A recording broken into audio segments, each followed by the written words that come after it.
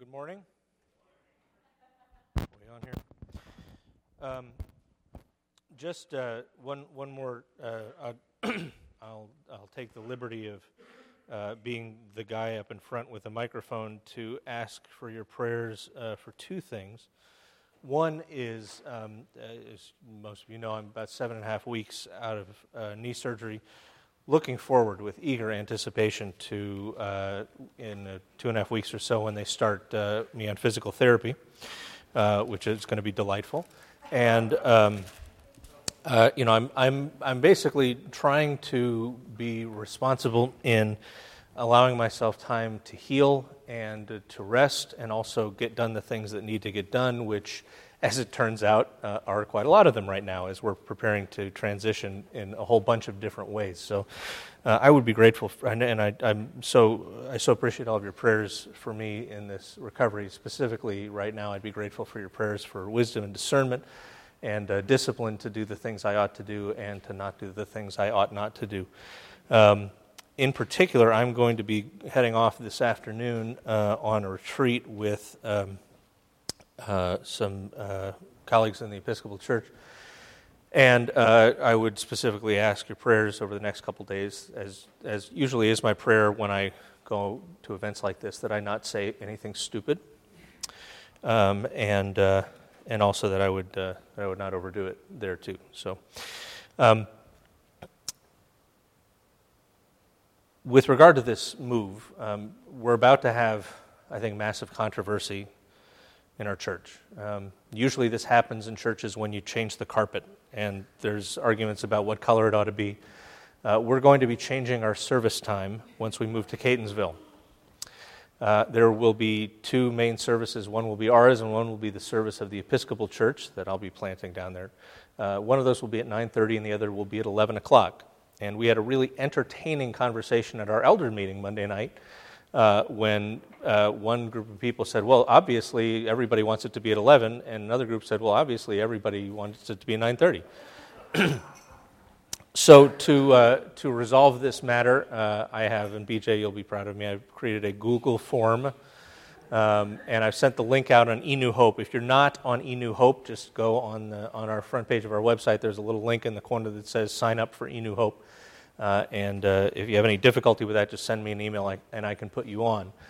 We ask that you not go Chicago style and stuff the ballot box. One response per household, please. But the bishop said to us we would get to pick what time we met, and I'm holding him to that. So please be in prayer about that, and then vote. So Hosea, we're in our series this fall in the book of Hosea. We read in the beginning that the word of Yahweh came to Hosea, son of Beeri, during the reigns of Uzziah, Jotham, Ahaz, and Hezekiah, kings of Judah, and during the reign of Jeroboam, son of Jehoash, king of Israel. As you remember from last week, we ran over a good bit of history, and the reason we went over a good bit of history is that Hosea is a real guy who is talking to real people in the context of real events. The reason that the book starts this way is not to do some name dropping. The reason the book starts this way is to situate Hosea's prophecy in a particular historical context. And then we read in verse 2, when Yahweh began to speak through Hosea, Yahweh said to him, "Go, take to yourself an adulterous wife and children of unfaithfulness, because the land is guilty of the vilest adultery in departing from Yahweh." The prophets were real people, and prophets were people who really had it tough sometimes. I mean, this is the beginning of our book of Hosea. This is the beginning of Hosea's prophetic ministry. When Yahweh began to speak through him, what did Yahweh say to him? Go, take to yourself an adulterous wife and children of unfaithfulness, because the land is guilty of the vilest adultery in departing from Yahweh. Now, next week we're going to talk about what this actually involved, likely for Hosea, and why. But today I want to talk about what it is to be a prophet. Prophets are people through whom God spoke. We say when we receive communion and we stand up and say the Nicene Creed together, He has spoken through the prophets, that the Holy Spirit has spoken through His prophets. We read in Ephesians, Paul says in chapter 2 that we're no longer foreigners and aliens, but we're fellow citizens with God's people and we're members of God's household, built on the foundation of the apostles and prophets, with Christ Jesus Himself as the chief cornerstone. In Him, the whole building is joined together and rises to become a holy temple in the Lord. And in Him, you too are being built together to become a dwelling in which God lives by His Spirit. So there, Paul is establishing the church as resting on the foundation of the apostles and prophets. And the apostles are sort of the New Testament equivalent of prophets. They have much the same role. Paul talks in his letter to the Corinthians, this first one that we have, about what it's like to have that apostolic or that prophetic ministry. He says in chapter 2 that we speak a message of wisdom among the mature, but it's not the wisdom of this age or of the rulers of this age who are coming to nothing. No, we speak of God's secret wisdom, a wisdom that's been hidden and that God destined for our glory before time began. None of the rulers of this age understood it. If they had, they wouldn't have crucified the Lord of glory. However, it is written, no eye has seen, no ear has heard, no mind has conceived what God has prepared for those who love Him. But God has revealed it to us by His Spirit. And then when Paul says us, he's talking about those who have His unique apostolic ministry of revealing, the people through whom God is revealing what had been kept hidden. He says, the Spirit searches all things, even the deep things of God. For who among men knows the thoughts of a man except the man's spirit within him?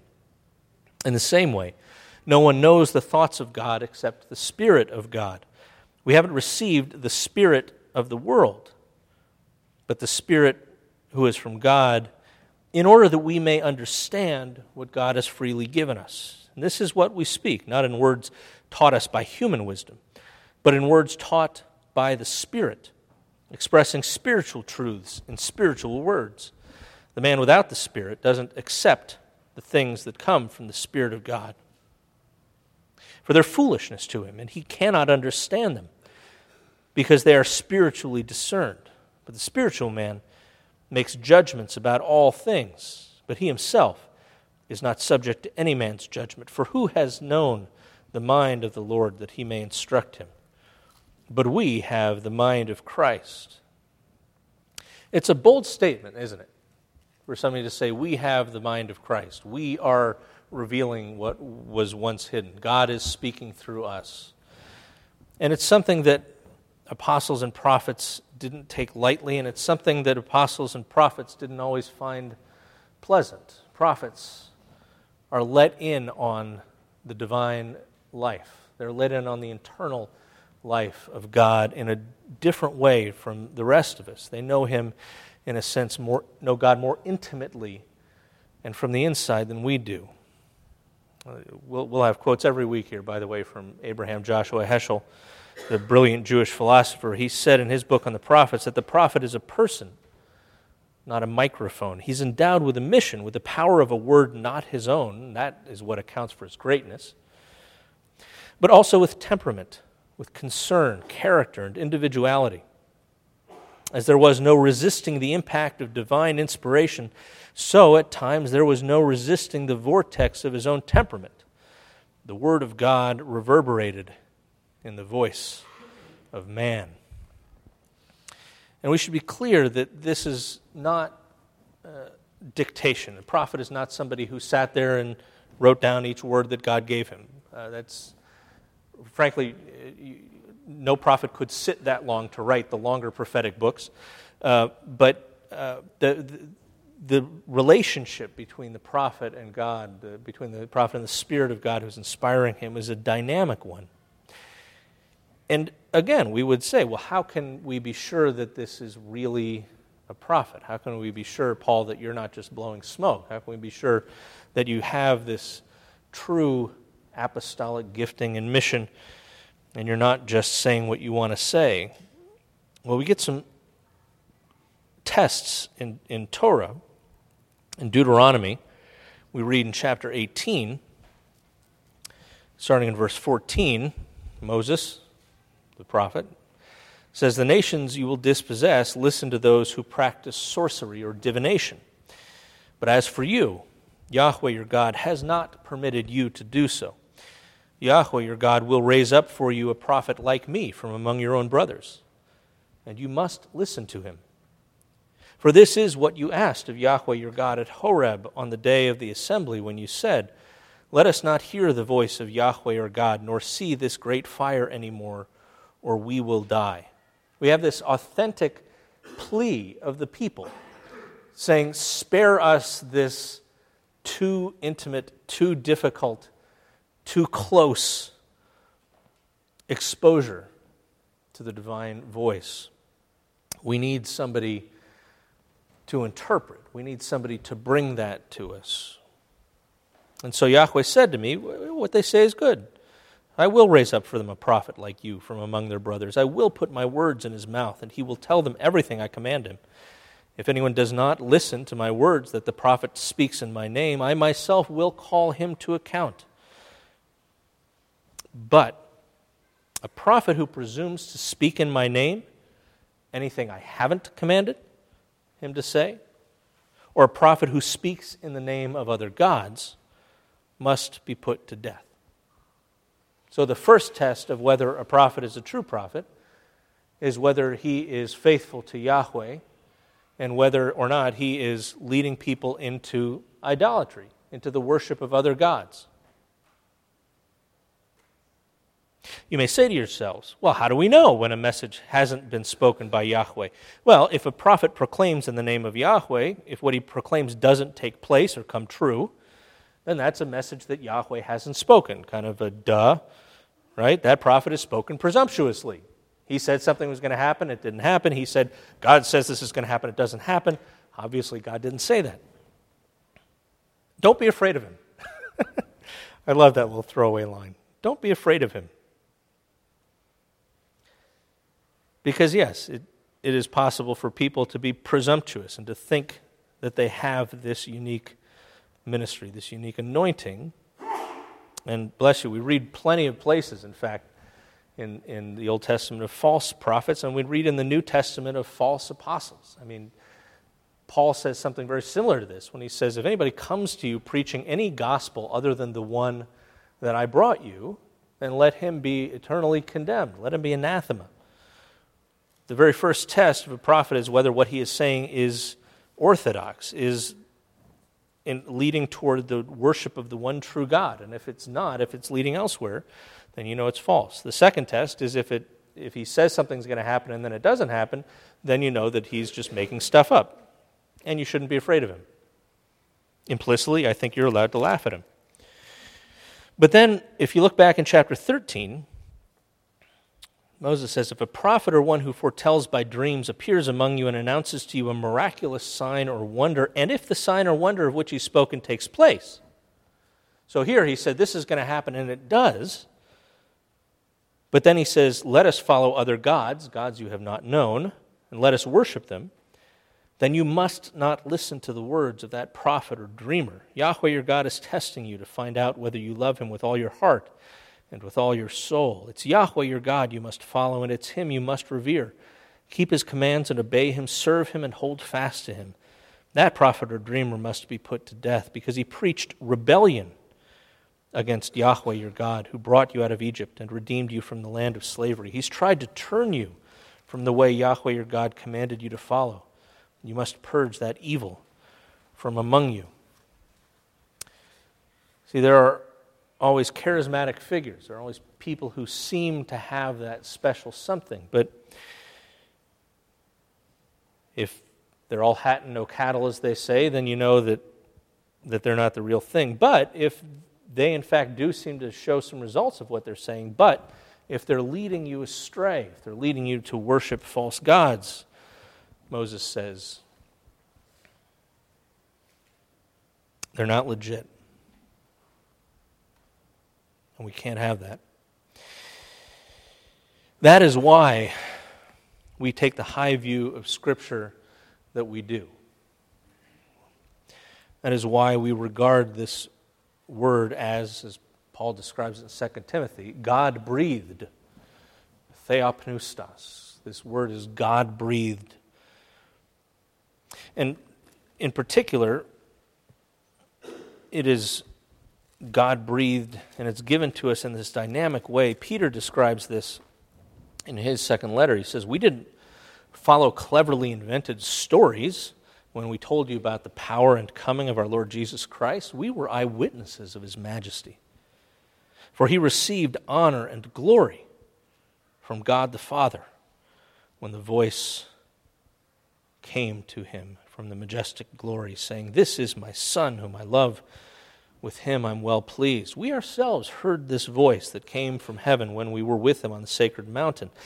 And we have the word of the prophets made more certain, and you will do well to pay attention to it, as to a light shining in a dark place, until the day dawns and the morning star rises in your hearts. And above all, Peter says, the most important thing, you must understand that no prophecy of Scripture came about by the prophet's own interpretation. The prophets were not making stuff up. They were not saying the things that occurred to them would be interesting or nifty or cool or would please people. Prophecy, he says, never had its origin in the will of man, but rather men spoke from God as they were carried along by the Holy Spirit. Prophecy never had its origin in the will of man, but men spoke from God as they were carried along by the Holy Spirit. The Bible is a human creation in that it was written and spoken by people, but it is a divine creation in that it was inspired by God, and God is the one who inspired those human beings who wrote and who spoke. And yes, there were times when God says, okay, tell them this. And there was this sort of a dictation. But more often what you have is, as Heschel puts it, the Word of God reverberating in the voice of man. It's an intense experience to be a prophet, and it's a pretty unpopular one. The prophets had it rough. You may remember Jesus in the Sermon on the Mount says, don't think I've come to abolish Torah or the prophets. I haven't come to abolish them, but to fulfill them. But he says something about prophets before that. His final beatitude, he says, blessed are you when people insult you, persecute you, and falsely say all kinds of evil against you because of me. Rejoice and be glad, because great is your reward in heaven. For in the same way they persecuted the prophets who were before you. There's plenty of persecution. You look back in Jeremiah chapter 7. This is God. This is God's pep talk for Jeremiah. When you tell them all this, they will not listen to you. When you call to them, they will not answer. Therefore say to them, this is the nation that has not obeyed the Lord its God or responded to correction. This is your job. You're going to go talk to people, and they're not going to listen to you, and they're not going to want to hear a thing they say. Go get them. You have this other story later on in Jeremiah 36. Anybody who has ever written a long, whether it's a long paper or a thesis or dissertation or something, this just makes you cringe when you read this. The fourth year of Jehoiakim, son of Josiah, the king of Judah, this word came to Jeremiah from Yahweh. Take a scroll and write on it all the words that I've spoken to you concerning Israel, Judah, and all the other nations, from the time I began speaking to you in the reign of Josiah till now. That's chapter 36, so this took Jeremiah a while. Perhaps when the people of Judah hear about every disaster I plan to inflict on them, each of them will turn from his wicked way, and then I will forgive their wickedness and their sin. So Jeremiah called Baruch, son of Neriah. And while Jeremiah dictated all the words Yahweh had spoken to them, Baruch wrote them down on the scroll. Then Jeremiah told Baruch, look, I'm restricted. I'm PNG in the temple complex, so I can't go to Yahweh's temple. So you go to the house of Yahweh on a day of fasting, and you read to the people from the scroll the words of Yahweh that you wrote as I dictated them. Read them to all the people of Judah who come in from their towns, at which Baruch is thinking, oh, this is going to be awesome. They love it when Jeremiah says these things. He can't even be in the temple anymore. Now what are they going to do to me? Well, Jeremiah says, perhaps they'll bring their petition before Yahweh, and each will turn from his wicked ways, and the anger and wrath pronounced against this people by Yahweh are great. So Baruch did everything that Jeremiah told him to do at Yahweh's temple. He read the words of Yahweh from the scroll. And in the ninth month of the 5th year, Jehoiakim, a time of fasting before Yahweh was proclaimed for all the people in Jerusalem and for those who had come from the towns of Judah. And there Baruch read to all the people at Yahweh's temple the words of Jeremiah from the scroll. So, this actually ends up getting some response. When Micaiah, son of Gemariah, the son of Shaphan, you know him, heard all the words of Yahweh from the scroll, he went down to the secretary's room in the royal palace where all the officials were sitting. And after Micaiah told him everything he'd heard Baruch read to the people from the scroll, then they all said, well, let's sent somebody to say to Baruch, bring that scroll from which we read to the people and come. So Baruch went to them, and they said to him, sit down, please, read it to us. So he read it to them, and when they heard all these words, they looked at each other in fear. And they said to Baruch, we must report all these words to the king. And they asked Baruch, tell us, how'd you come to write all this? Did Jeremiah dictate it? Yes, Baruch replied. He dictated all these words to me, and I wrote them in ink on the scroll. And then the officials said to Baruch, you and Jeremiah go and hide. Don't let anybody know where you are, because we're struck with fear and awe. The king may not have quite the same reaction. Well, after they put the scroll in the room of the secretary, they went to the king, reported everything to him, and the king sent somebody to get the scroll, who brought it. And it was the 9th month, and the king was sitting in the winter apartment with a fire burning in the fire pot in front of him. And whenever the guy, Yehudi, imagine this is your job. You have to read this massively long scroll to the king who does not like what you're saying. Whenever he'd read 3 or 4 columns of the scroll, the king cut them off with a scribe's knife and threw them into the fire pot until the entire scroll, again, 35 chapters to this point, was burned in the fire. Did you ever lose a document because you forgot to save? And the king and all his attendants who heard all these words showed no fear. They didn't tear their clothes. And after the king burned the scroll, the word of Yahweh came to Jeremiah. Take another scroll and write on it all the words that were on the first scroll. Jeremiah's like, really? And Baruch's like, really? I got to write this again. And tell Jehoiakim, king of Judah, this is what Yahweh says. You burned that scroll, and you said, why'd you write on it that the king of Babylon would certainly come and destroy this land and cut off both men and animals from it? Well, therefore, this is what Yahweh says about that king. He will have no one to sit on the throne of David. His body will be thrown out and exposed to the heat by day and the frost by night. I'll punish him and his children and his attendants for their wickedness. I'll bring on them and those living in Jerusalem and the people of Judah every disaster I pronounced against them because they haven't listened. This is the same guy who later on gets dumped in a cistern and left for dead in the mud. It was hard to be a prophet. You face opposition, you face persecution because the message you have is not a popular one. And the prophets also had it tough because God would tell them to do some weird things, like really weird things. You remember fondly, I'm sure, our Ezekiel series, when he tells Ezekiel, now, take a clay tablet, put it in front of you, and draw the city of Jerusalem on it. Then lay siege to it, erect siege works against it, build a ramp up to it, set up camps against it, and put battering rams around it. And then take an iron pan, place it as an iron wall between you and the city, and turn your face toward it. At this point you think, where am I, at the Visionary Art Museum? It will be under siege, and you shall besiege it. This will be a sign to the house of Israel. Then lie on your left side and put the sin of the house of Israel upon yourself.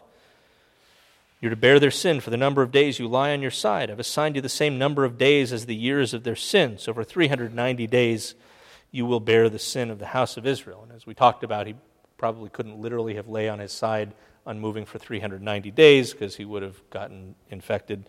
This was probably like a symbolic action that he would take during rush hour as people were going by him to the Wetlands Reclamation Project where they had been assigned by Babylon's king.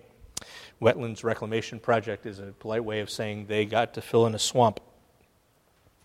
And then after this, you have to turn on your right side and lie there for 40 days, and then take wheat and barley, beans and lentils, millet and spelt, put them in a storage jar and use them to make bread for yourself. And you're to eat it during these days that you lie on your side. Weigh out 20 shekels of food to eat each day and eat it at set times. And also measure out 1/6 of a hin of water and drink it at set times. If you go down to Trader Joe's, you can buy Ezekiel bread. Somebody has applied a literalist hermeneutic to this verse from Ezekiel and is using this as a recipe. I'm guessing they didn't use it all the way because in the next verse, God says, eat the food as you would a barley cake, bake it in the sight of the people using human excrement for fuel. And Yahweh said, in this way the people of Israel will eat defiled food among the nations where I will drive them. And then I said, now wait a minute. Okay, this is where I draw the line, Yahweh. I am not going to make this food burning a fire of human dung. And then God says, all right, fine, you can use cow dung.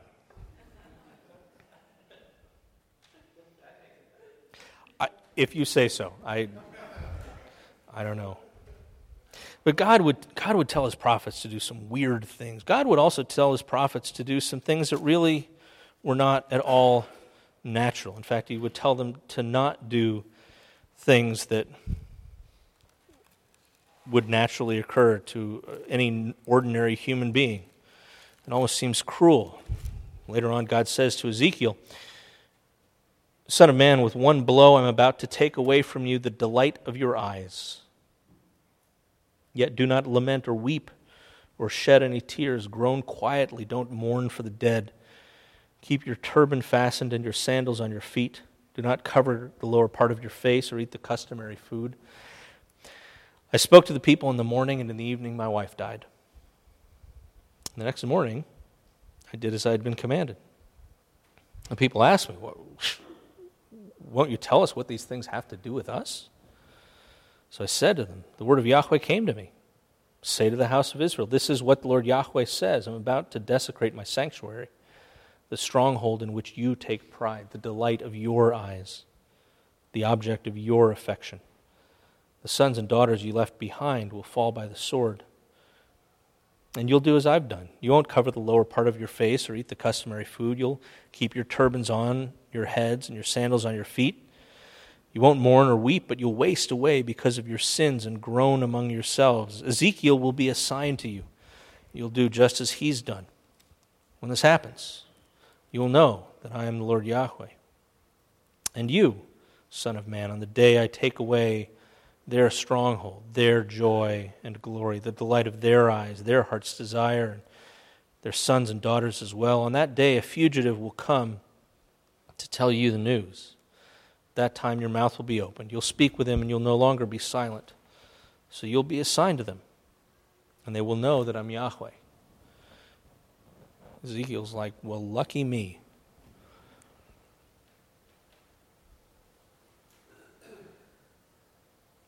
It's hard. Because God not only would tell his people to do weird things, not only would he tell them to do unnatural things, but as indeed we saw with Ezekiel, he would tell people to do detestable things, things they couldn't imagine doing. As a result of that, as we'll talk about next week, some people will say that this marriage of Hosea's was simply allegorical, that God would never actually tell his prophet to marry a loose woman. Whenever people begin their interpretation of Scripture with God would never do X, Y, and Z, be very, very careful. Because frankly, the story of Scripture is God doing exactly the thing people never figured that he would do. He's constantly surprising people. And we see this over and over again, especially in the life of Jesus. I mean, he keeps saying things that people are flabbergasted at. They are absolutely thrown off their game when he says stuff, and then the choice for them is, all right, are you going to be offended? Are you going to be outraged? Are you going to be upset? Are you going to be disappointed? Or are you going to embrace this new reality that's been brought to you? Because, remember, the prophets didn't make this stuff up. They didn't speak from their own will, their own ideas. Prophecy didn't have its origin, Peter says, in the will of man. But these prophets, these apostles, spoke from God as they were carried along by the Spirit. And in Hosea's case, this process of speaking from God as they were carried along by the Spirit involved being called to take to himself an adulterous wife and children of unfaithfulness, because the land is guilty of the vilest adultery in departing from Yahweh. So we have that to look forward to next week. Let's pray.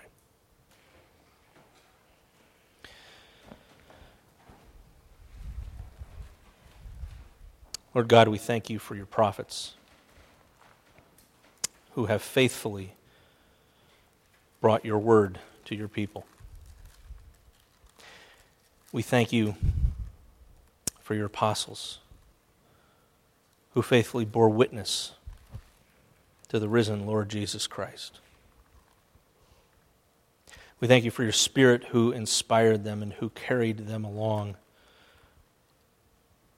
who gave to them the word that your people needed to hear. We thank you for their faithfulness in suffering, because bringing this word brought them great pain, brought them great persecution, in many cases brought them horrible deaths. But we thank you for the word that you have given us through them. And we pray that we would be people who, when we are astonished by what we read and what we hear, pray we would not be people who get our back up, who choose to be offended, but rather that we would be amazed and we would marvel, and that we would respond faithfully to what you have spoken.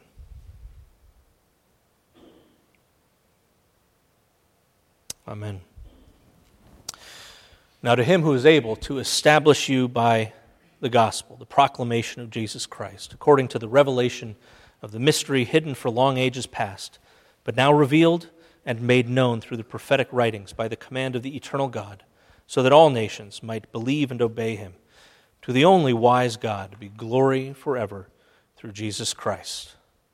And may the blessings of Almighty God, the Father, the Son, and the Holy Spirit be with you all. Amen.